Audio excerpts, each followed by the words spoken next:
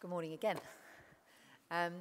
So I'm just going to read first a bit of the story of Deborah from Judges. So if you've got a Bible to hand at home or here, we're going to read from Judges 4. It's not the whole story, but it perhaps sets the scene for us as we look at this amazing woman together.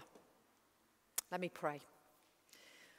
Father God, as we come to your word, we pray, please, that you would open our hearts and our eyes, that we might know and love you more as we discover more of you through your word, as we look at Deborah together and as we see the works of your hand and your purposes. Please teach us, encourage us, build us up. In Jesus' name, amen. So let's read from Judges chapter 4 I'm going to read verses 1 to 10. Again, the Israelites did evil in the eyes of the Lord, now that Ehud was dead. So the Lord sold them into the hands of Jabin, king of Canaan, who reigned in Hazor. Sisera, the commander of his army, was based in Harosheth, Hagoyim.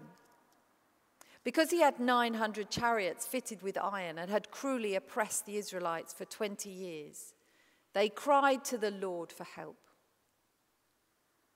Now Deborah, a prophet, the wife of Lapidoth, was leading Israel at that time. She held court under the palm of Deborah between Ramah and Bethel in the hill country of Ephraim, and the Israelites went up to her to have their disputes decided. She sent for Barak, son of Iboam, from Kadesh in Naphtali, and said to him, "The Lord, the God of Israel, commands you, go, take with you 10,000 men up to Mount Tabor.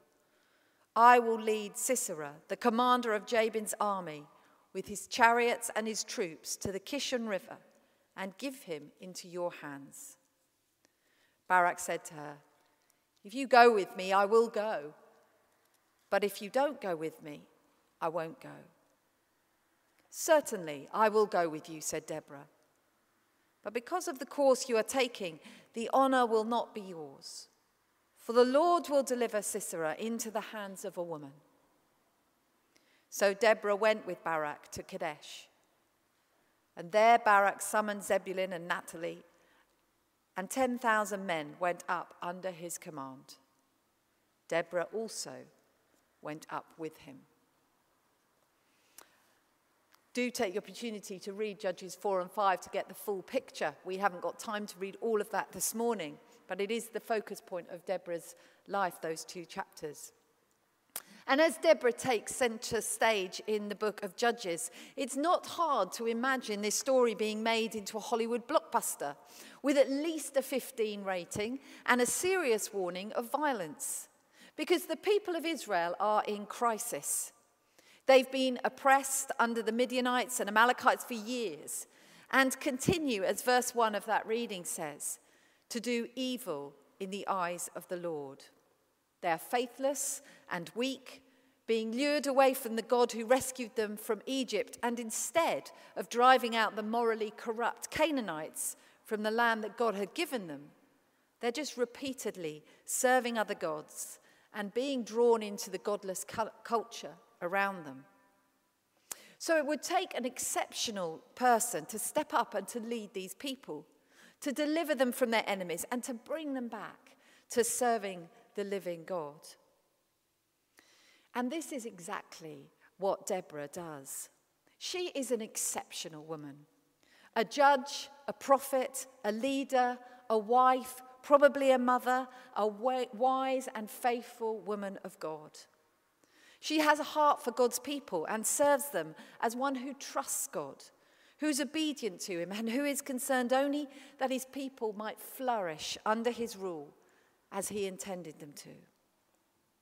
She is a leader, and we can all learn from someone whose priorities were to bring about God's purposes, to see him praised and glorified. So 3 things this morning. She was faithful to God's call. She was confident in God's word. And she was devoted in her worship. Firstly, Deborah was faithful to God's call. Deborah is the only woman to exercise public leadership in the book of Judges. She stands alone as a judge and prophet, leading Israel in chaotic and dangerous times as they were cruelly oppressed by King Jabin and Sisera. She's called by God to bring healing to Israel's brokenness, to be a key part in the solution to it. She's courageous, willing to obey what God is calling her to, and not to choose to fly solo in that, but to draw Barak and others to work alongside her as they seek together to unite Israel against their enemies and to bring the people back to God. You see, her concerns are God's concerns. She listens to him. She's confident in him. She does what he asks, stepping out as a judge to settle the disputes between the Israelites with boundless energy and wisdom that stems from knowing that she is being obedient to God's call on her life. I wonder how much Deborah was in her comfort zone as a judge over Israel, because she was leading at a time where men ruled, men went into battle, men had high standing in society. And there would have been a domestic call on her life as a wife and possibly as a mother. And alongside that, she had the civil responsibility to the people of Israel and this wider brief to draw the tribes of Israel together to unite and fight their enemies. Her wholehearted service of God took her time and her energy. It was hugely challenging. And yet she did it because she loved and trusted God. We've been in awe of parents in the last year, juggling their work, teaching their children, coping with everyday life. And for others of us, we've felt exhausted and stretched and constantly challenged by the next thing to get on with or to solve or to sort out. But you see, God equipped Deborah as judge. And when we trust God, he equips us. We may feel out of our depth. We may feel inadequate and weary. But when we step out and follow him faithfully, amidst the demands of life, he gives us what we need to face the next thing. Deborah knew that. She experienced it, and so can you and I, because he equips those he calls, and he speaks to those who listen to him, and he's called us to wisely serve him and to love others and to love him even when it is costly and sacrificial. Secondly, Deborah was confident in God's word. Deborah, the prophetess, took God's word really seriously, reminding us that when God speaks, he's to be listened to and to be obeyed. Barak wasn't so quick to do this as the God of Israel commanded him. In fact, if you look at verse 8, he reminds me a little bit of a petulant child declaring, I'm not going to go into battle unless you come with me.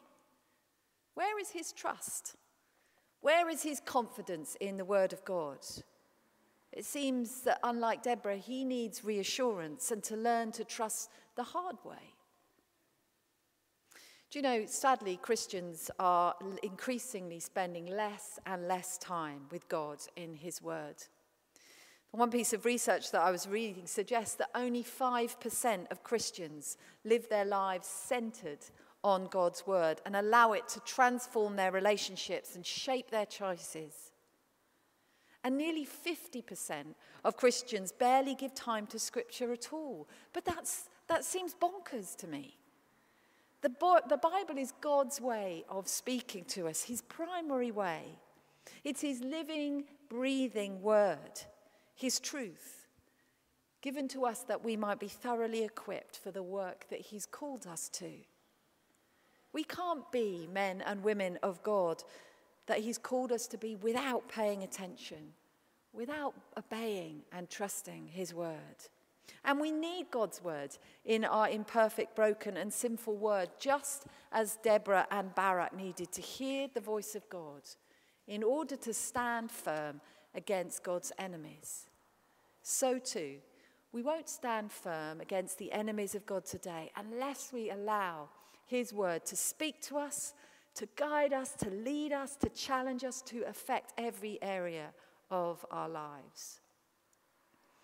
And sometimes we will be, as we obey it, flying in the face of everything the rest of culture is saying. But in the same way that God went ahead of Barak, so too the Lord has gone ahead of us, preparing the way that we might stand for him in a hostile world. So can I urge you, whatever age and stage you are in your faith, pick up your Bibles, read them. And if you struggle, then ask for help.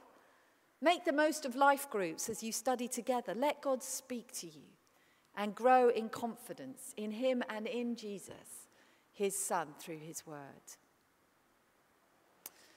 Lastly, Deborah was devoted to God, to her worship of God. If you look at chapter 5, which we won't need to read now, but you can have a quick look at it, the whole of it is a song of praise that she and Barak sing together in response to the wonders that God has done once again in rescuing Israel.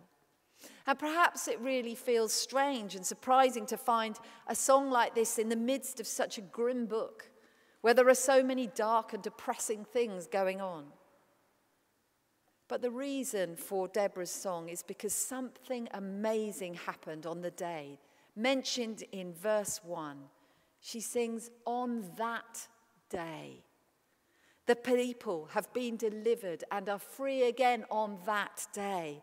God has saved them from their suffering." What Deborah had said about the Lord going ahead of Barak was true. God has done what he said he would do because he is completely trustworthy.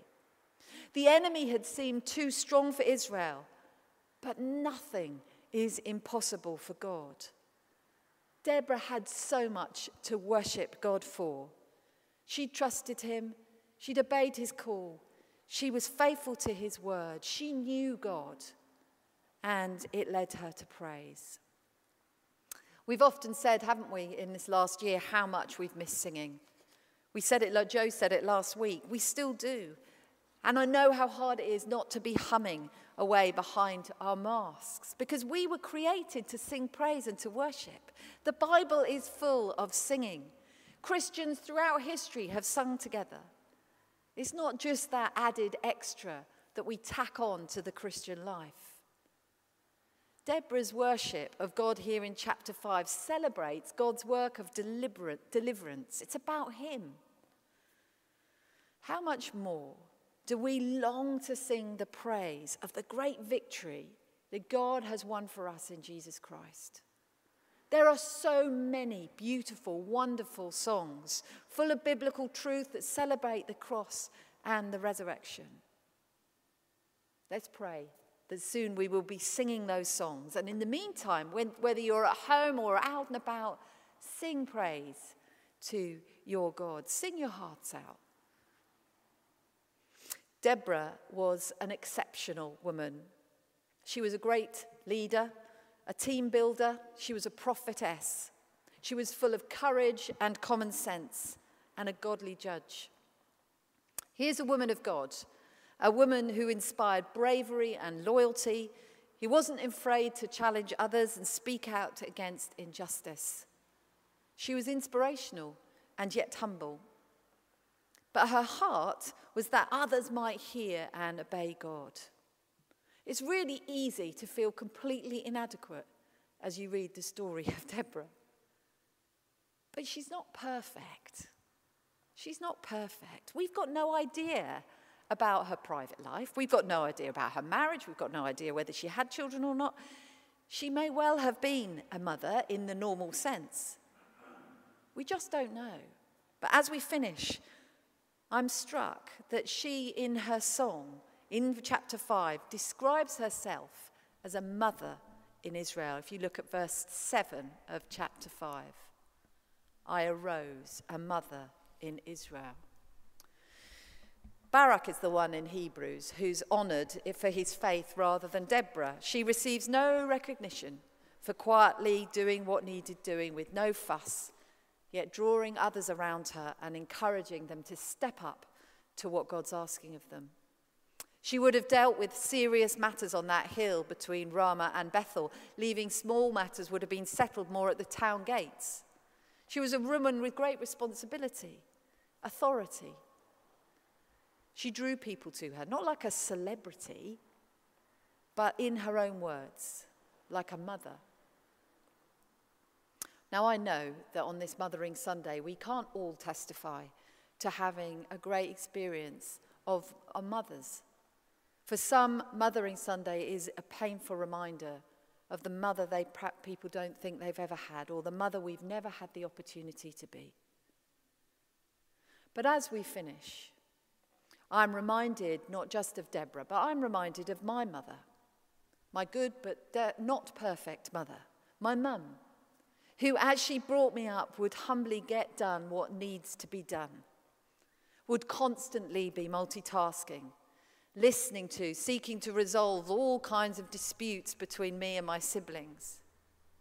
But most of all, who primarily loved Jesus and whose first call in her life was and is to serve, to trust, to obey him through the ups and downs of life, whatever that has thrown at her.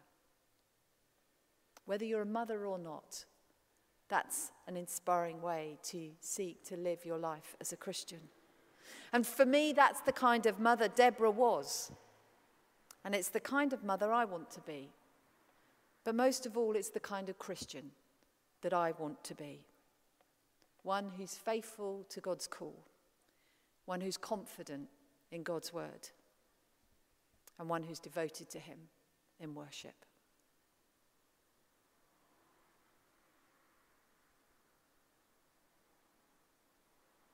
Let's just pray together as we finish. In the quiet, I wonder what strikes you from what we've looked at this morning. I wonder what strikes you about your Heavenly Father this morning. I wonder what strikes you about Deborah this morning.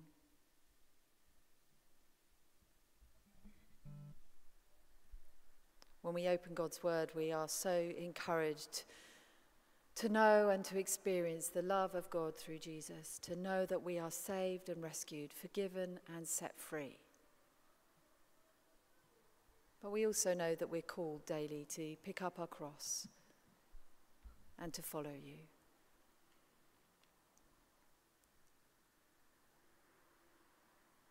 We know that God's word is challenging.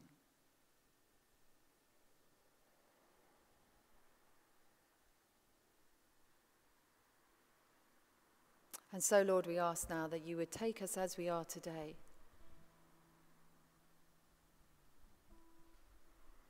That you would call us again to yourself, that we would listen to your voice and follow in trust and obedience. We pray that you would grow us to be the men and women of God that you've called us to be like your Son.